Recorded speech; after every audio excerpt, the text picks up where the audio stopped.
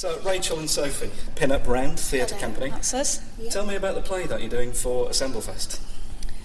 Well, we are doing a all-physical theatre piece that is exploring the empowerment within women, and we're looking at things that we think through the ages have affected it, such as fashion, media, advertisements, things like that. And we are basically questioning whether we've kind of got to a point of empowerment now where we're happy with that, or whether we've come full circle again. Okay, so tell me something about the empowerment of you ladies across these generations then. Are you looking at music, fashion, commerce, the business world? What are you exploring? Primarily we're looking at fashion and how it's changed through the decades, and it changes very dramatically from decade to decade in terms of what all of a sudden is demanded from a woman's body shape, and how they should dress for that, and that becomes like a mainstream look that people should go for, and then the next decade is something totally opposite and totally different.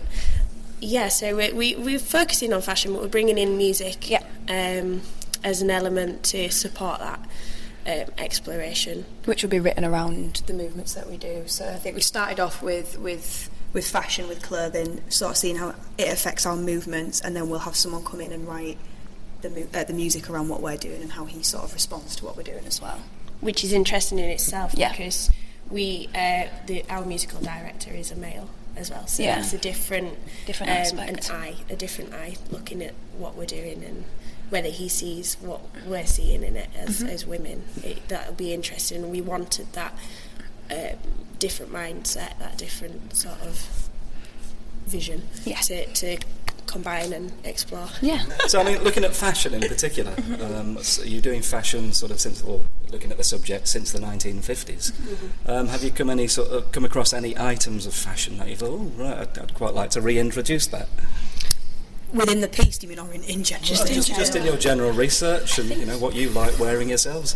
It's been really odd, because some of the costumes we've been wearing are beautiful, and you feel that empowerment that you think will have been felt then, and it's quite a nice feeling. When actually what we're doing is we're looking at how that's a negative thing, and we've got such opposite body shapes as well that I think there's times when we're both like, oh well, I look really bad in that, and the other one's like, oh well, this really suits me. There's certainly been some stuff that we've tried on and thought, I like wearing that, but you probably won't wear it in the street, because everyone are just looking like, what is she doing? Yeah. There is stuff that you'd love to prance around in, like the big frocks and all that sort of thing, but I don't think they'll go down so well. No, not on Newland Avenue. So are we going to see shoulder pads? I remember shoulder pads from my formative years. 1980s. Yeah, we will. All the shoulder pads will be out. Yep.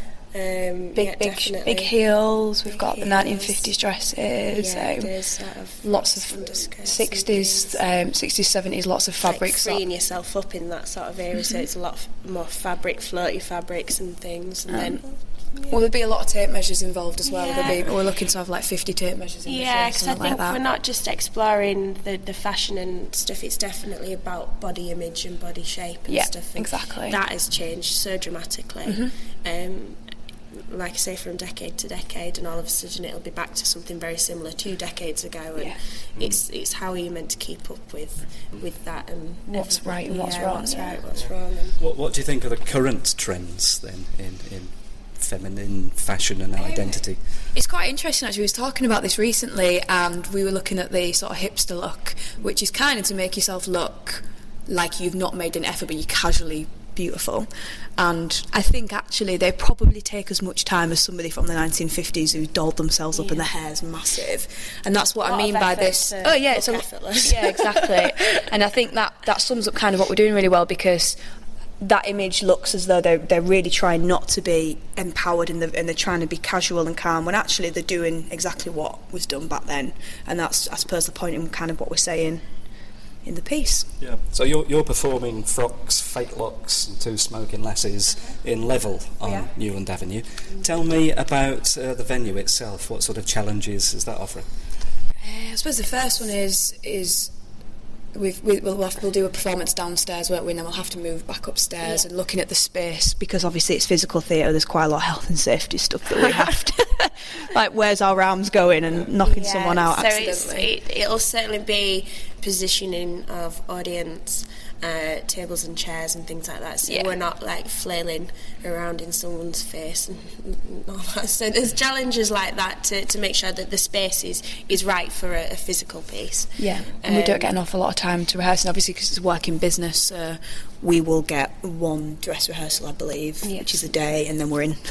So it's quite the challenge is rehearsing now and trying to visualise in that space so that we contain what we're doing in a workable space that is going to fit level.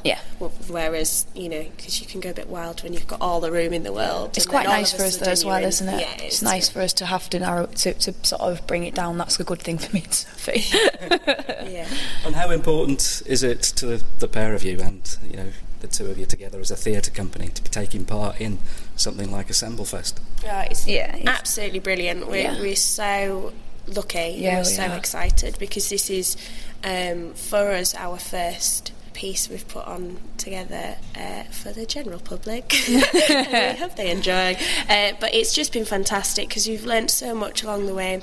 And extremely supportive as a thing. Assemblefest is so supportive of all theatre companies. What's been so nice is to be given that platform to also engage with other theatre companies and build up, those connections, those resources and that support network as well. I think within the city is extremely important. And I think it's really nice that we're given such an unusual venue and we get the opportunity to kind of come outside the normal theatre world and take it to the community. Because being from Hull myself, like, there's so much that the community's given me for dancing and and cheerleading, and I've done so much in the area. It's kind of nice to feel like giving something back, so it's exciting for us, and hopefully it will be one of many. Fingers crossed. Well, all the best to you, and I should say, I suppose, all power to you too. Thank you very much.